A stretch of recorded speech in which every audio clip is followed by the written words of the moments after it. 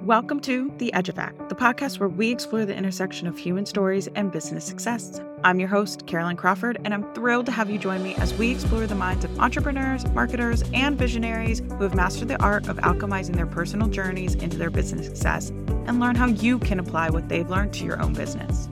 So whether you're an aspiring entrepreneur, a seasoned business owner, or simply someone fascinated by the power of human stories, The Edge Effect is here to offer you insights, inspiration, and a fresh perspective on what it truly means to make your mark in the world. Get ready to be moved, motivated, and challenged as we embark on this incredible journey together. So let's begin. I'm Caroline Crawford, and this is The Edge Effect. Hello, everyone. Today I am with Emily Harpel, the powerhouse founder of Art of Sucra, a luxury cotton candy brand that has given a chic upgrade to your favorite childhood treat. Emily, welcome. I am so excited to learn more about you, Art of Sucra, and the human story behind your brand. Thank you so much for having me. I'm so excited to chat today. Awesome. Okay. So like I said, I have many questions about Art of Sucra, and because it really is such a unique brand. But I'd like to start kind of before Art of Sucra really came to be and get an understanding of what was your background before this and what was that evolution up until the concept of Art of Sucra appeared. I always like to joke that I've never really had a real job because I started the business straight out of college. Oh, wow. So I was wrapping up my senior year. My degree is actually in psychology, which is normally pretty shocking to people. I think people just assume to be an entrepreneur, you have to have a degree in business, which is so not the case at all. And I was simultaneously planning my wedding. I got married super young. My husband and I have been together since he was 15. So we literally were planning our wedding. I was graduating school. He was still in school. He's a little bit younger than I am. And I was fully planning on going to graduate school. My plan was to go on and be a clinical mental health counselor. And through kind of a weird series of events, the cohort was filled and they put my application on hold. I was planning this wedding and I had no idea what I was going to do at that point. And so through searching on Pinterest to find wedding favors, for whatever reason, that was the hardest part of planning wedding, is finding something that nobody's just going to want to throw away at the end of the night. I happened upon desserts as an option. And this was in 2016. So this was right at the height of kind of this Instagrammable upgrade movement. We started to see the sugar cookies that look more like art than they do actual cookies, and cake pops were a thing, and donut walls were at every, new fun event that was popping up. And one of the things that kept popping up was cotton candy, but it was kind of scary packaging. It was, like the clown, I think you probably know what I'm talking about, like the red clown on the clear bags, and very much still that kind of kitschy carnival vibe with just pink or blue cotton candy with no real flavor associated with it. And so for whatever reason, I just latched onto this idea that cotton candy was being left in the dust and nobody was doing anything with it. And I really felt like there was something that I could upgrade to this.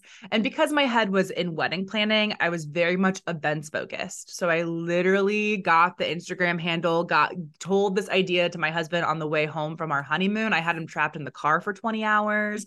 And I was like, Drew, I want to do this. Fully expected him to be like, girl, you're crazy. Go get a real job. Because that's what I would have said to him if it would have been in reverse. And he didn't. He was super supportive. Said, this is a great idea. You need to do it. So literally secured everything on the car ride home, used the money from our wedding gifts to buy a cotton candy machine, and started in events. So that was really how the idea for the business began. And I did events for 4 years until I had to pivot into what is the CPG space that we have now. Amazing. Oh my gosh. Okay. So I love that you were just like, I know I need to do this literally in the car ride home. Yes. Did you have any, can I ask, what were some fears that were coming up for you as you were kind of doing it? And I guess also too, you said you invested the wedding money you received into this. I guess, what was that process like, into a cotton candy machine? What was also that process like? I've just never spoken to anyone who has a cotton candy business and don't even know how it's made, how it's done, things like that, outside of being at these events where they've been done. So curious just to get a little bit of insight into that process for you.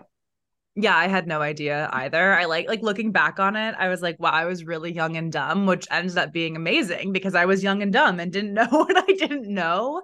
I think it's so interesting. And I think about this a lot. If you know me personally or you know me well, I think you would probably categorize me as a risk adverse person. I don't I don't live like a risky lifestyle. I don't want to go on roller coasters. Skydiving would terrify me. And I like to be at home with my books and my dog on the couch. And so the fact that I just like was like, I'm starting a business is pretty out of character. I think most people would think for me, but it didn't feel that way. It didn't feel like a risky move. It didn't feel like I was stepping out and taking this huge jump. And I think part of that is because I grew up in a family of entrepreneurs. My mom and dad own businesses. So it felt very natural to me. And when I went to my parents who just paid for my college degree and tell them, actually, I'm not going to be a counselor, I want to start a cotton candy company, most parents would probably completely freak out about that. And mine were like, cool, that sounds great. How can we help? Type of thing. So I think I had definitely a leg up in that space for sure. But as far as the process of how does one actually make cotton candy, I actually like had my LLC and secure the business name before I'd ever even touched a cotton candy machine. So I self-taught all of this entire process. I was on YouTube learning how to spin cones of cotton candy. Believe it or not, a cotton candy machine does not come with a manual on how to actually make it. You would think that that would be part of the process, but it's not. And so I literally had to learn everything from scratch. One of the things that I was really set on, and it's probably because I'm a pretty stubborn person, is going at my own pace. And I'm really thankful for that because it allowed me to move in a way that I was comfortable with. It was pushing myself out of my comfort zone in a way that I was ready for. And that also goes for just learning the business ins and outs, because kind of like you mentioned, you can't really just Google a lot of this stuff because cotton candy is so unique. It wasn't like I could just look to another business owner that had done the same thing as far as how do you make the product? What does pricing look like? What does process look like? I really had to learn all of that on my own, which meant that I took about a year of growing at a pretty glacial pace, but it was intentional. And that was also really important to building the foundation of where we are now. Okay, I love how you just said that, and thank you so much for sharing that insight because I have, like I said, I take furious notes. So one of which I really want to touch on because I think a lot of business owners, and I know I have experienced this myself, is that pressure to go quicker. And I really love how you were like, no, I need to go at my own pace with this. Like I can't F around with this. So I'm Yep. curious to know what, when you're talking about like your own pace, I know you mentioned in terms of like the learning of all the business aspects and stuff. Did that also include the marketing and the actual selling of it all as well? Yes, absolutely. And I think was really challenging for me is that I like to believe that I have a knack for marketing. It's what I enjoy the most out of business, and I still do the majority of our marketing today, which a lot of people find to be pretty shocking.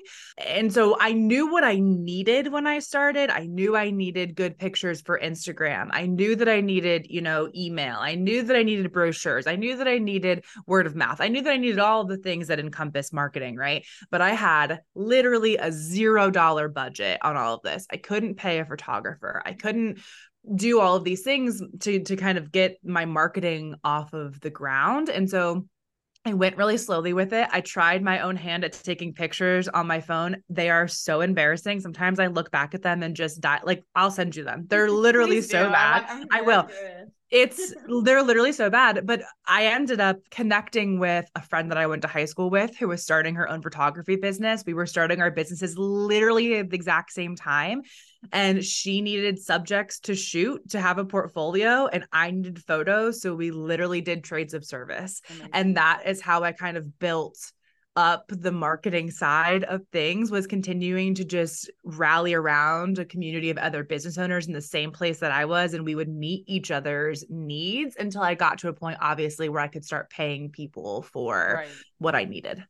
Okay, I love that because I think, like I said, I think it's so relatable. I think a lot of people are like, I've got a budget of $0. I need a lot more things than $0 worth. And so I appreciate you sharing kind of how you went about kind of doing it. And sometimes it really is scrapping it up, making it all kind of taping it all together, I should actually say. And yeah. And what I love too is like, yes, okay, you look back and like the images, you're like, especially I would imagine in comparison to now, like you're like, what the hell was I thinking or whatever. Literally. But I guarantee in the moment, like it's okay. And I think just for anyone who listens to this, like, and that's why I'm like emphasizing this point about what you made, because so often when I start working with people or just even come across people, they're like, I'm so overwhelmed with marketing. I know I need to do it. I don't know where to start. And they feel this pressure and they feel that they're so behind. And that's why I wanted to emphasize what you said about going at your own pace, because especially if you're newer in business, like a couple of years, like obviously as you grow, as you start to get familiar, as it seems from your journey, like it just like, you have to just figure it out and you have to just kind of make whatever you've got work. And so that's why I wanted to emphasize that. And so I'm curious to know about that sort of, again, glacial pace process. And again, if you don't mind me asking, what were you feeling in those moments? Did you ever feel that you were behind, or were you still very much like, no, I need to just completely do this at my own pace? Look, it can be paralyzing, right? Like you get so overwhelmed and you know that you need all of these things. And I feel like especially nowadays, and I want to be very careful in how I word this because I don't want it to come off the wrong way, but with social media now, I feel like there's such this push for charge what you're worth. And I 100% agree with that. I back that 100%. But sometimes you don't know what you're worth. And I don't mean that in a way of like a self-confidence thing, but I mean that in a way of, I genuinely don't know how much it's going to cost me to do this event. I'm going to charge them $75 because that's probably not even going to cover my gas and materials, but I don't know what it's going to take me to do that. So you have to learn and grow with it a little bit. And I feel like there's this narrative that it's not okay to do that. And you have to just charge $3,000 or whatever it is right out the gate. And if you can do that and you have a way to back that up, that's incredible. But I also just don't want to discount that it is okay to not know and to build up to that point, I guess. And I think that goes for marketing too, is like my first logo was an Etsy logo and I paid $99 for it. And to me at the time, that was so much money. And looking back on it, and if you take any advice from anybody that does marketing or branding, they would tell you like, absolutely do not do that. But the reality is, if I wouldn't have done that, I wouldn't have had a business. And I didn't have a website for like 2 years because I literally couldn't afford to pay someone for a website. So I just did everything off of Instagram, and it wasn't ideal, but it was at my pace. It was within my budget and it worked for what I was doing. I had an email address that was literally just like an iCloud email. It wasn't even a Gmail. Like that's how unofficial we were.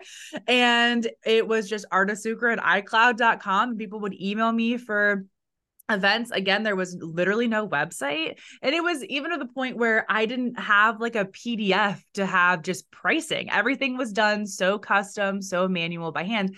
And I think that there was a part of that that actually worked in my favor because I think it was a little charming at the time.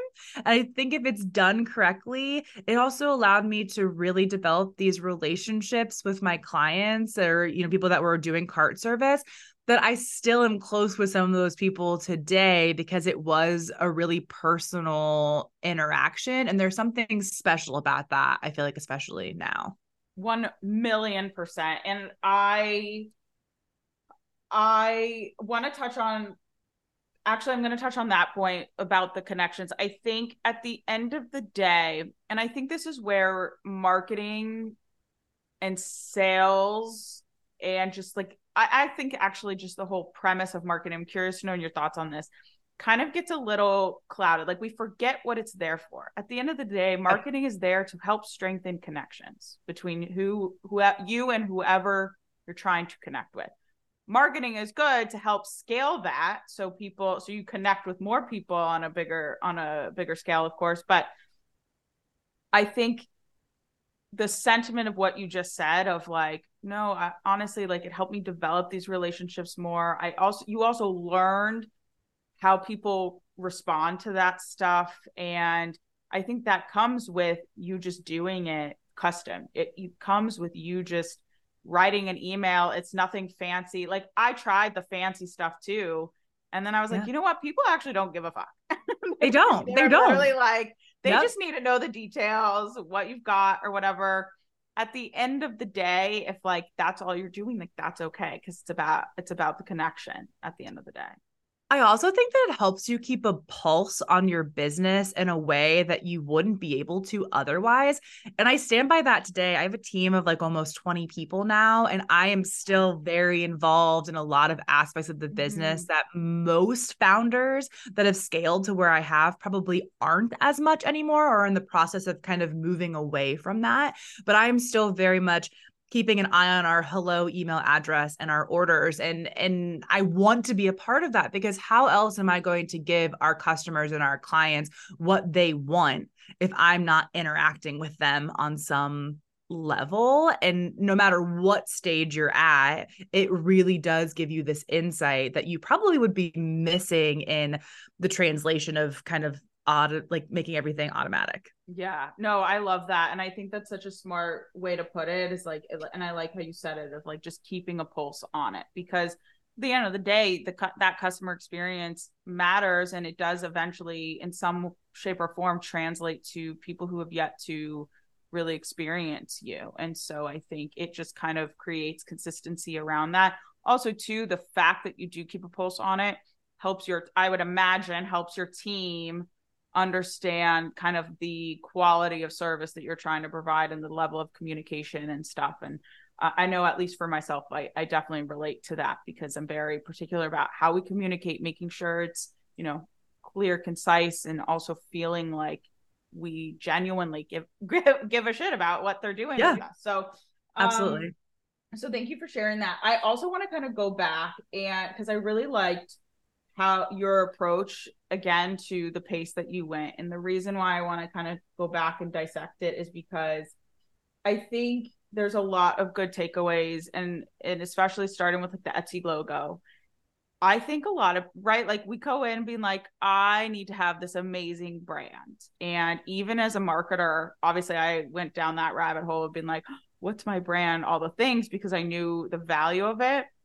But even for me, I bought my very first logo for $7 off of Fiverr, because I was like, I just needed something. And at the time, $7 on a concept that I was like, all right, let's hope this works. So like, I appreciate that you shared like, yeah, sometimes you just got to start, and sometimes that's okay to do it off of Etsy, off of Fiverr, or like whatever that may be. Because and again, just touching on this, like, what I really appreciate about you is like, you just started and you were like, that's enough. And that's gotta work. And it has, clearly. And so I just wanted to make that sentiment out there. What I also love is how you took advantage of, again, the resources that you had, not ones that you were hoping to have. And that included, you didn't have a website, so therefore you leveraged Instagram, which I think is an extremely smart way. But in terms of when we're talking about leveraging what you have, I think people think of Instagram, just for this specific example, right? Of, okay, I've got to post my things, I got to update people on whatever. And I think I love websites because they're good. They're just good to like baseline. They're good safety net for things that I like. They're good to obviously share more information. There's more flexibility. But I think using Instagram in lieu of a website was extremely smart, because at the end of the day, to you, and correct me if I'm wrong, it was about establishing, like, showcasing the product that you were creating. And how else can you do that? Like, a website has its limitations as well. So I think the way you went about it is interesting. And I also just want to make it clear now too, you don't, like, if you go to our Instagram now, you're gonna be like, oh, she has 60,000 followers and she's got 1.3 million on TikTok. Like, of course she leveraged social media. I want to make it very clear that in the early days, I started that Instagram account from 0 and I grew it to about 3,000, maybe just shy of 4 in 2020. And that was we've never once paid for an ad to this day. I've never once paid for an Instagram ad, Facebook, TikTok, any of it. You don't have to have millions of followers, tens of thousands of followers to have a successful business, especially when you're starting. Like, you can leverage Instagram with a couple hundred of followers, and you can probably gain that even now in the climate of social media today pretty quickly. So I just want to make that really clear to people, because I know that that can be so intimidating nowadays of like, oh, well, of course, they have this many followers, whatever. It's easy for them, quote unquote, but you can do it with a small amount too. I'm so glad you said that. I'm so glad you said that, because 1,000,000%. And also too, I appreciated that you said like, we started at zero, in 2016, I think it was. And you said by 2020, you said you had about 4,000, let's say. Not even, just shy. Yeah. So like, that's 4 years, give or take, right? Of probably consistency, probably experimenting, probably being like, let's hope. Right. This all makes sense, right? So I just want to call that out too, because it's just, I really appreciate you being transparent about that journey, because that is overlooked a lot. Because you're right. A lot of people are like, well, she's got 60,000 followers on Instagram now. Like, right. Of course she's going to say that, but like, it was probably a grueling journey to get there. And it probably felt like it was never going to get there at times, if I have to make that assumption. Yeah.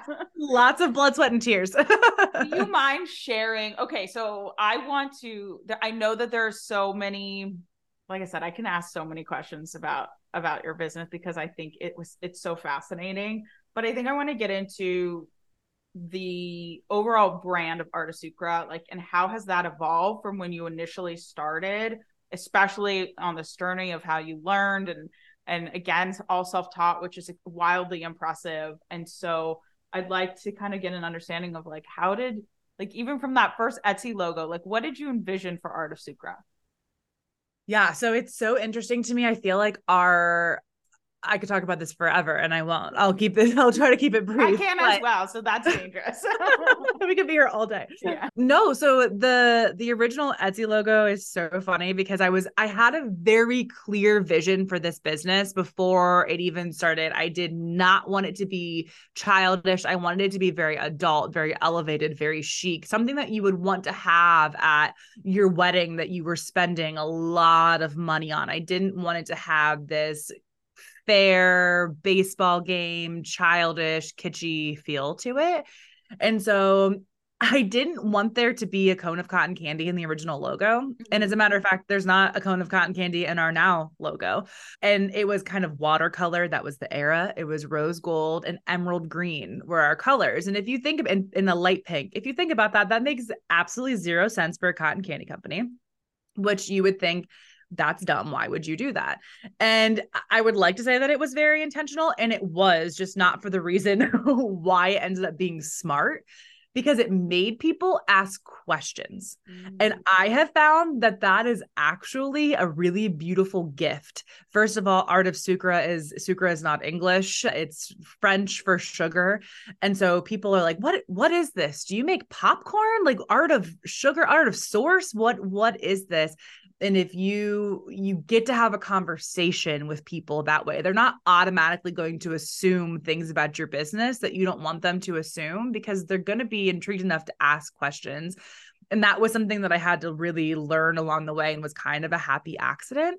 And then from there, I was able to, was doing enough events. It was my full-time job. I was able to hire a local designer here in Cleveland to do kind of the round 2 of branding. And this is when I had a website and I had a new logo, and we still kept that emerald green and pink. This logo was a little more elevated. And it's actually what I transitioned the brand with, which kind of goes back to what you were talking about of moving at my own pace, because COVID happens. I have to shut down the event side of things, and I don't know what I'm going to do. It's supposed to be 2 weeks, then it turns into a month, then turns into 2 months. And it's like, oh gosh, events probably aren't coming back for a while.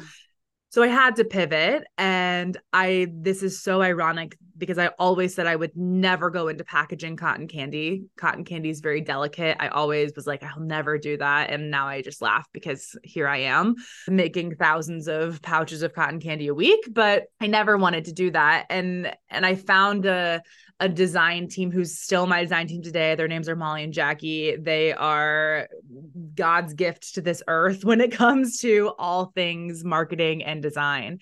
And I came to them and said, hey, can you help me with packaging? And they said, absolutely. But I said, I can't afford for you to do a complete rebrand right now. You have to use my logo that I currently have, which I think is every designer's secret nightmare. And they were, like amazing, supportive. And they were like, oh my gosh, of course, no problem. Now, the second iteration of the logo was not made for packaging. So, the artwork file probably wasn't exactly the way that it should have been to go to print. And the colors that were selected also have to probably use a spot color on them to get exactly what you want. So we ran into a ton of issues, which then led us to fully rebranding last year in July. And I could not be happier with where we are with that. Our packaging is literally award-winning. It's so stunning. But when I tell you, I never want to rebrand again, I mean that in my heart of hearts. It's really challenging to run a brand while rebranding because you have to make packaging decisions and you have to time things out perfectly. So that's kind of the evolution. But again, it's really just kind of a through point of, I feel like my whole journey here that you have to go at your own pace. Because if I would have kind of rushed it, I should have rebranded at the exact same time that I did the packaging, but I couldn't do it. And it ended up being more work in the long run, but it worked out exactly the way that it should have worked out. For sure. Oh my gosh.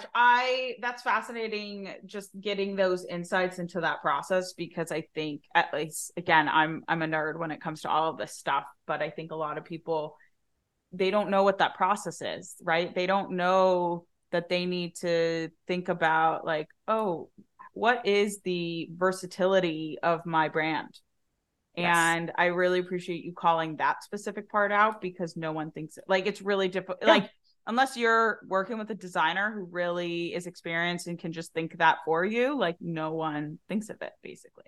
And it has to be the right designer. I think that's super important too, because designing something for web is so not the same as packaging. That is a whole other universe that I have learned so much in that I knew nothing about. And the problem is you don't really know it's an issue until it's too late, type of thing. And then you're scrambling. So you're spot on with that. Totally. 100%. So I'm curious, because I'd love just to go back to sort of this vision of this rebrand, because I love your brand. And I think it is I think you did such a good job to what you're saying about earlier, how you're like, I didn't want it to be this kitschy thing. I wanted to avoid this traditional clown on a cone and all of the things.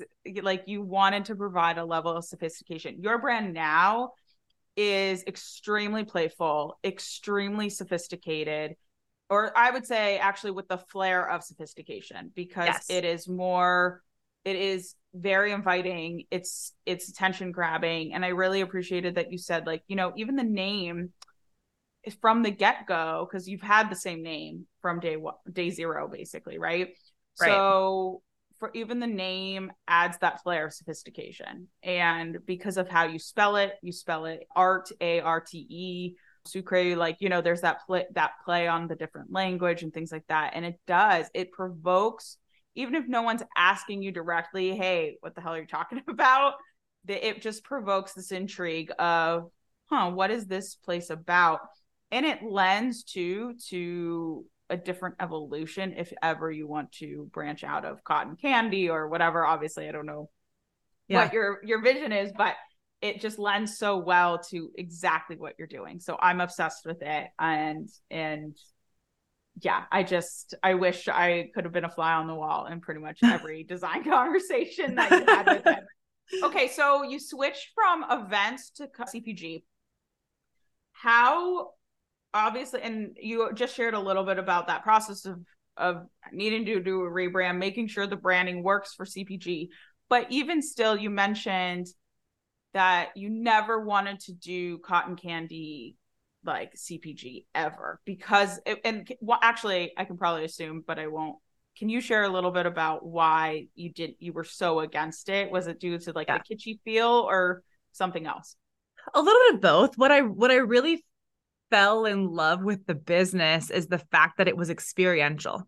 The fact that I don't know how familiar you are with the process of making cotton candy, but we have these really adorable, I had these custom carts made that were white, and the cotton candy machine has this acrylic bubble over the top that you get to see the whole process from start to finish. And it's really magical. And people of all ages are like, oh my gosh, how does this work? Like, give me the science behind it. It looks like magic. Like, what is this?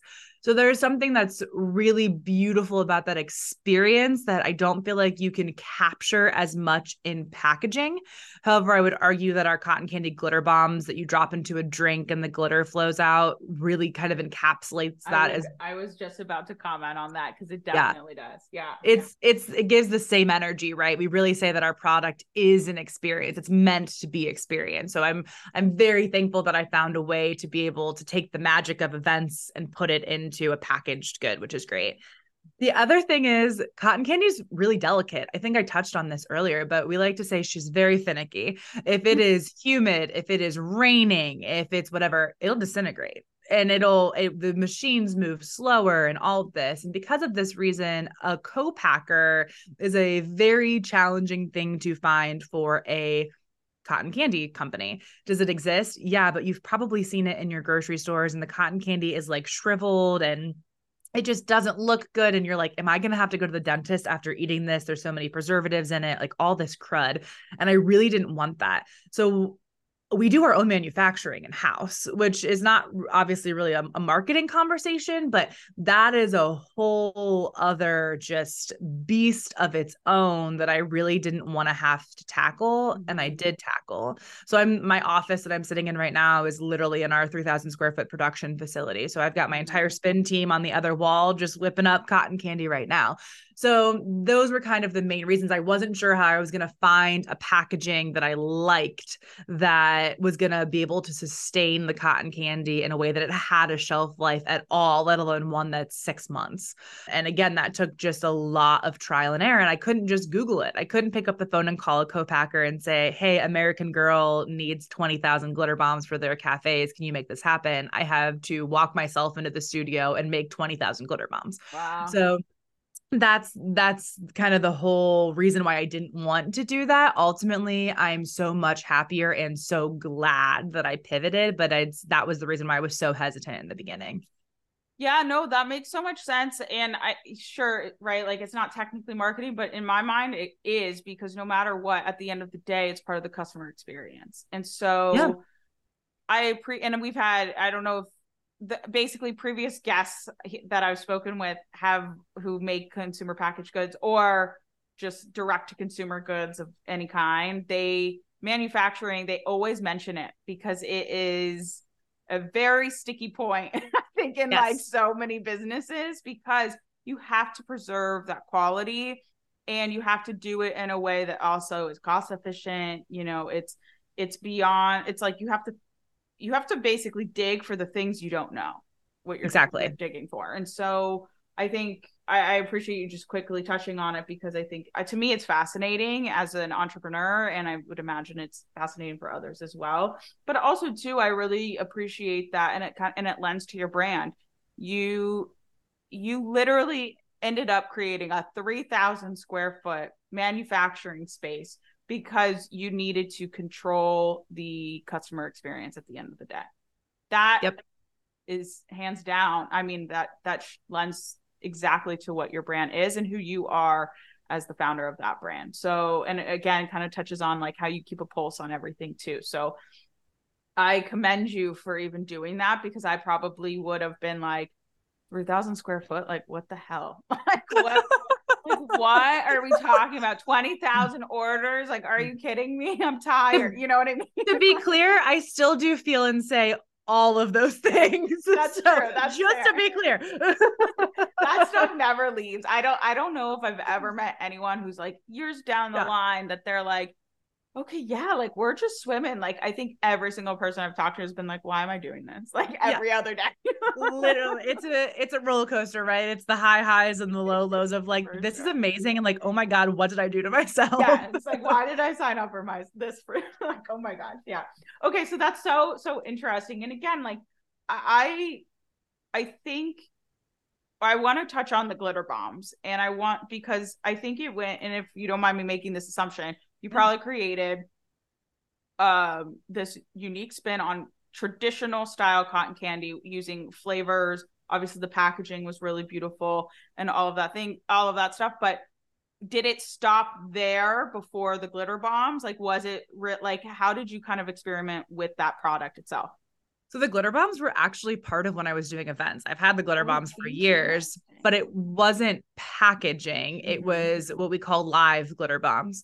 So we would put it like next to a bar or do a champagne wall, and I would go in person, spin the champagne cotton candy, do the glitter process, and then top glasses. So guests would then push in the cotton candy in person and the glitter would come out. So it's a common misconception. People are like, oh, she just had this new idea and decided to transition. No, I've been doing the glitter bombs for years before I even had the packaging, but the glitter bombs are what really skyrocketed us on social media and on TikTok specifically, just because I think it is a really unique, you don't see that every day. And we're definitely at the ones that are really innovating and making that happen. And also it is just so mesmerizing to watch. So the glitter bombs are what we call our bread and butter. They are our hero product. Our cotton candy is also delicious, and I feel like kind of the unsung hero. We sell a lot of it, don't get me wrong, but the glitter bombs I think are what we're mainly known for if somebody knows our brand.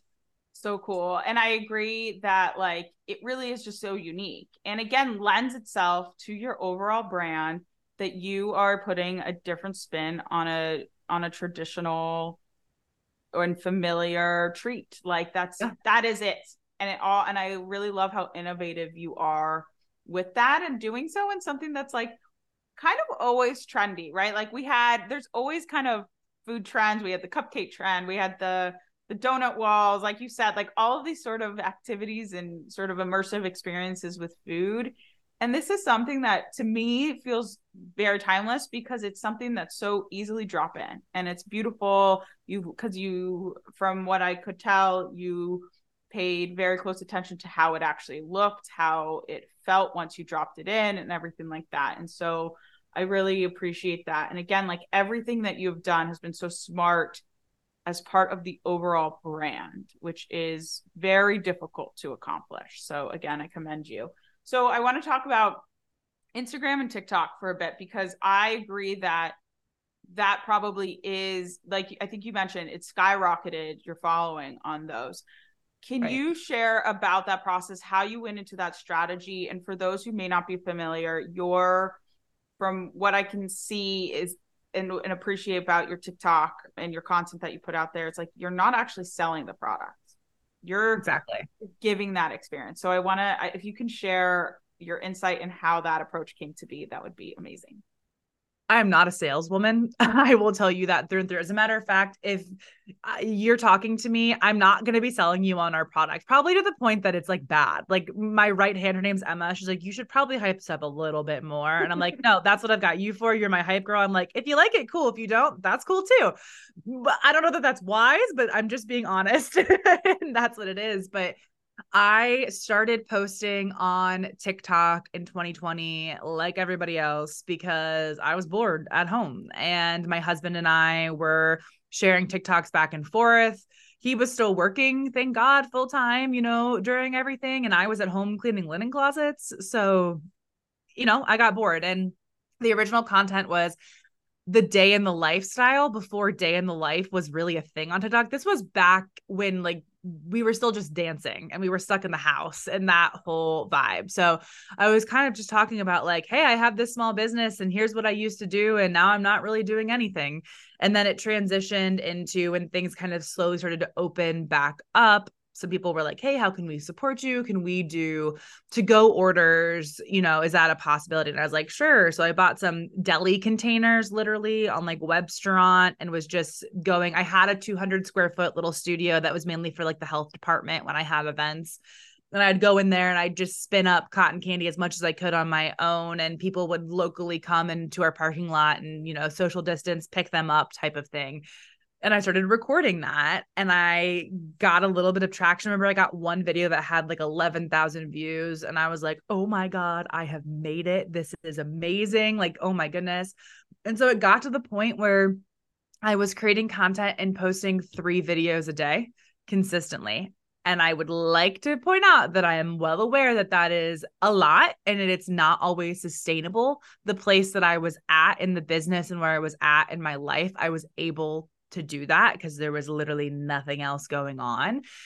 I will say, and I'm sure you hear this a lot, consistency is absolutely key. And I don't care how many videos it is, as long as it's consistent. If it's once a week, that's fine. If it's consistent type of thing, kind of going back to moving at your own pace. But I was able just to produce more and more and more content. And we had one video go really viral. I think it has almost like 26 million views now. And every time we'd have a video, you know, get more and more views, the Instagram would just go up, go up. We had a Business Insider article written about us because of TikTok. Any press that we've had has been really organic through, again, just people finding us on TikTok. And it's been, I would say TikTok was not slow. I hit 1 million followers in about 6 months. Since then, it's been kind of slow, but the algorithms changed. And it also got to a point where it was too much because I was ready to drop the first drop of our online store. And I had to move slowly. And so we would spin, I think I did like 2,000 pouches of cotton candy, which is a ton of work at the time. I had like a tiny team of like 8 people and we spun that much. And then we just would do drops and it would sell out within 40 minutes. And it was all because of TikTok. So I did that for the entire first year. The store was not open 24/7 and we just would do these drops because we literally couldn't keep up. And so when that started happening, I had to take a big step back from TikTok. And it also started to become not a good place for my mental health. Like it would be 3 a.m. and I'd be scrolling comments and you'd be amazed at what people will say on the internet to you, even if it's a cotton candy company. So yeah. And I will also say too, that it's not really my face on TikTok. It's my voice. Mainly a couple videos have me in it, but I was able to find a niche in a way that's a voiceover style, which is really great because I can, you know, come into the studio with my hair pulled up with no makeup on and still film content and edit it and have something to post. And I'm still the one that does it all. So I'm still the one that's making content, editing, posting, all of that. Oh my gosh. I love that whole journey. And thank you again for being so transparent about the process that you took and the approach that you took.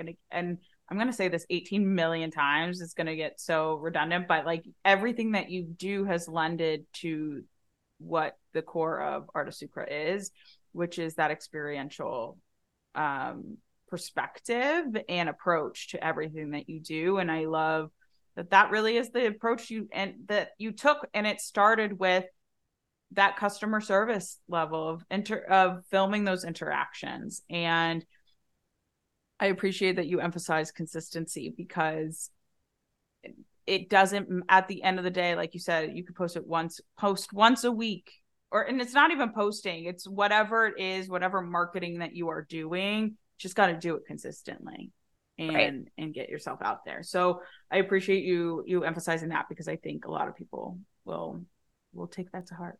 But I think too, when it comes to, you know, that voiceovers, and I agree, like you never know what people are going to say and it's very vulnerable putting yourself on to these channels, especially as like when you're an entrepreneur, it's like you're putting not just yourself on there, you're putting your brand, your entire, like how you make a living, your livelihood, all of the things on there. So it's very vulnerable. So I'm curious to know, and again, it all lends itself to that experiential piece.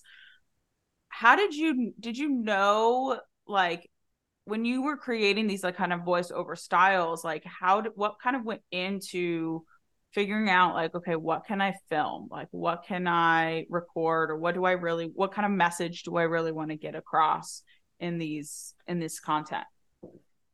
I'm lucky because we do our own manufacturing. Again, kind of going back to that control element that you were talking about. So there's not a piece of the process that I can't walk right out my office door and film, which is beautiful. And it makes for endless content ideas. And that type of creativity really fuels me. I enjoy that. It comes very naturally to me. I will be dead honest with you. I have never once written a script for a single TikTok voiceover. It's just kind of how my brain works. I'm also dyslexic. And so reading something like off of a script without practicing it 1,000 times is not, I'm just going to trip over my words essentially. So it works better for me to have an idea for a concept of a video of what I want to get across, why I'm sharing it, and to just kind of start from the beginning, and I pace myself out to the end of the video. So the first recording I rarely ever get it spot on. And if I do, you can hear me yelling very excited from my office. My whole team's like, she got it. Sometimes it'll take me an hour to voice over one 30-second video. And I still won't even get it right and have to either just settle with this is not perfect, it's going live and I don't care. Because that I'm a very big proponent of that. Nothing will ever be perfect. You have to just release stuff into the world, even if it's not ready yet. And sometimes releasing it into the world ends up working out because either the video goes viral because there was a glitch or something you didn't notice or whatever, or even like product wise, sometimes you just need customer feedback to understand what the problem is. And I know that that sounds really scary, but if you can latch onto that, it's actually pretty freeing. And I would say from a content kind of strategy standpoint, one of the things that I feel like has done so well for the brand is that people love to give their opinion. So if you can set them up in a way that they can share what they want to see, what they like, how they would do it, those comments, that engagement is going to flood in. And that has worked really, really well. So kind of like a this or that, or I have this problem with this custom order, any ideas type of thing. And we all know that there's a touch of marketing that's a little, playing the strings behind the scenes. And I think if you can lean into that a little bit, but in a way that doesn't feel gimmicky or shady or any of those things, it can actually really boost your brand. And then people feel like they're invested, which is also key to growing a really active and in tune community. I think that's you just did that in such a smart way, because you're right. People ask for everyone talks about like engage your audience, but I don't think people really understand like what that actually means in a way that doesn't feel kind of cookie cutter or just gimmicky or whatever. So I really appreciate that you were like, no, we actually were asking them stuff that we could really use their answers on, you know what I mean? And like really engage them. Because also, too, it makes them feel part of what you're doing and then lends to loyalty as well. Absolutely. So I love that. It's so creative. Oh, my gosh. Like, I'm just, like I said, I can pick your brain all day long with it. So just to be mindful of your time, like what has been some unexpected challenges that you've experienced since this whole evolution? Oh, boy. Growing a team is equal parts the hardest and most rewarding thing. Mm-hmm. It's really challenging. I have found, especially if you have a social media following, because people have a lot of assumptions about what it's going to actually be like to work, because they see the 30 seconds, they think, oh my God, they have so much fun. And yes, we have a blast here, but like also 90% of the time we're just like working really hard. Mm-hmm. And so that can be a little bit of a challenge. For me, I feel like operationally, that is just the one that kills you, because I've spent so much money, so much time, so much energy making really, really big mistakes. And I don't take any of it back because I've learned so much. And I do believe there is just such a thing as you've got to make the mistakes to learn at some point. But our original cotton candy glitter bomb packaging melted in the mail, and we didn't know that until, surprise, it melted in the mail. So we ended up having to pull our like main product for almost 6 months before we could write the packaging. Like looking back, it's just, you have to laugh, because if you don't, you'll cry, which I do a lot of that too. But there's been I like don't know how we paid our bills like some months. Like it always ends up working out, which is such a gift that I'm aware is a privilege, but also there have definitely been times where I'm like, what am I doing? How are we going to fix this? And kind of what we like to say around the studio is that we always work it out. We always figure it out. There hasn't been a single time that we haven't figured it out. And second, everything happens as it should, even if it doesn't feel that way in the moment. If you look back on it, you're like, wow, I couldn't see it, but that worked out exactly the way that it was supposed to. And if you can kind of hold on to those two things, it can give you a little bit of hope in the really dark and hard moments. For sure. Oh my God, such a good takeaway. Such a good takeaway, because it's so, so true. And I think your challenges, sure, maybe be unique to you, but ultimately all the lessons that you've learned, I think, apply to pretty much every business owner. It's like, yeah, you're going to hit like, and I've definitely experienced it too. Of like, you just hit your lows, you hit setbacks, you just are like, what the hell? Like everything's gone awry. Yep. Like what's going on? So I appreciate like that positive outlook of just like, it's all going to work out. And that means you have to learn X. And I would imagine that those learning lessons, now you have better packaging. Now you know even more about the risks of shipping and all of the things that, again, lend itself to the customer experience. So I think it's amazing. So my last question for you is, what's kind of next? What's your vision for Art of Sucra, and kind of where do you think that market that is going to or how do I put this? Sorry, I'm now jumbling my words, but like, how do you envision the marketing of it evolving? Yeah, so I think for us right now to really talk about where we're going next is we have to figure out a way to up production and to scale, because I feel like we've done really well in the D2C space, and where we're currently excelling and where I want to really see us moving is kind of more of that in between of the events, again, not so much spinning cotton candy fresh, but being a part of concerts and big things that are happening with that experiential moment. So really leaning into bar and restaurant programs, tackling, amusement parks, concerts. We just did 5,000 glitter bombs for Beyonce, like things like that we really have this level to customize down to make a Blue Ivy cocktail for any artist that wants something similar with custom packaging, custom glitter, custom flavor, all of that. That's really where I see us kind of moving more into that space. So cool. So cool. Oh my gosh. I cannot wait to see. I really can't. Thank you. Okay. Last thing before I let you go. What's one key takeaway or one thing that you would give to business owners? The hardest part is just starting. And I know that is so cliche, but just start. Just grab the Instagram handle, whatever it is that you're putting off or is kind of hanging above your head, because we all have that thing. Just do it. It's not nearly as bad as you think it's going to be. And you're going to feel so much better when you do it. And then second to that is find a community, DM people on Instagram, slide into other founders that you respect, email, whatever it is, because being an entrepreneur is crazy lonely. I don't care how big your team is, it is still lonely. And it's a really unique experience that nobody can relate to unless they've been in your shoes or are in your shoes currently. So I would really recommend finding your people that can get exactly what you're going through. I love that. What a great send off. Thank you so much, Emily. This was so much fun. And how can we support you? Yeah, feel free to follow us at Art of Sucra, literally everywhere. It's artofsucra.com. And thank you so much for having me on. This was amazing. That's it for this week's episode of The Edge Effect. But the journey doesn't end here. We encourage you to take the lessons learned from our guests and apply them to your own entrepreneurial endeavors. As you navigate the ever-evolving world of branding and marketing, remember that it doesn't have to be overly complex. But communicating your brand effectively is an ongoing journey. It requires continuous refinement, a deep understanding of your audience, and an unwavering commitment to stay true to your story, the unique edge that sets you apart. Stay tuned for future episodes where we continue to unravel the challenges of branding and marketing through the incredible impact of human stories.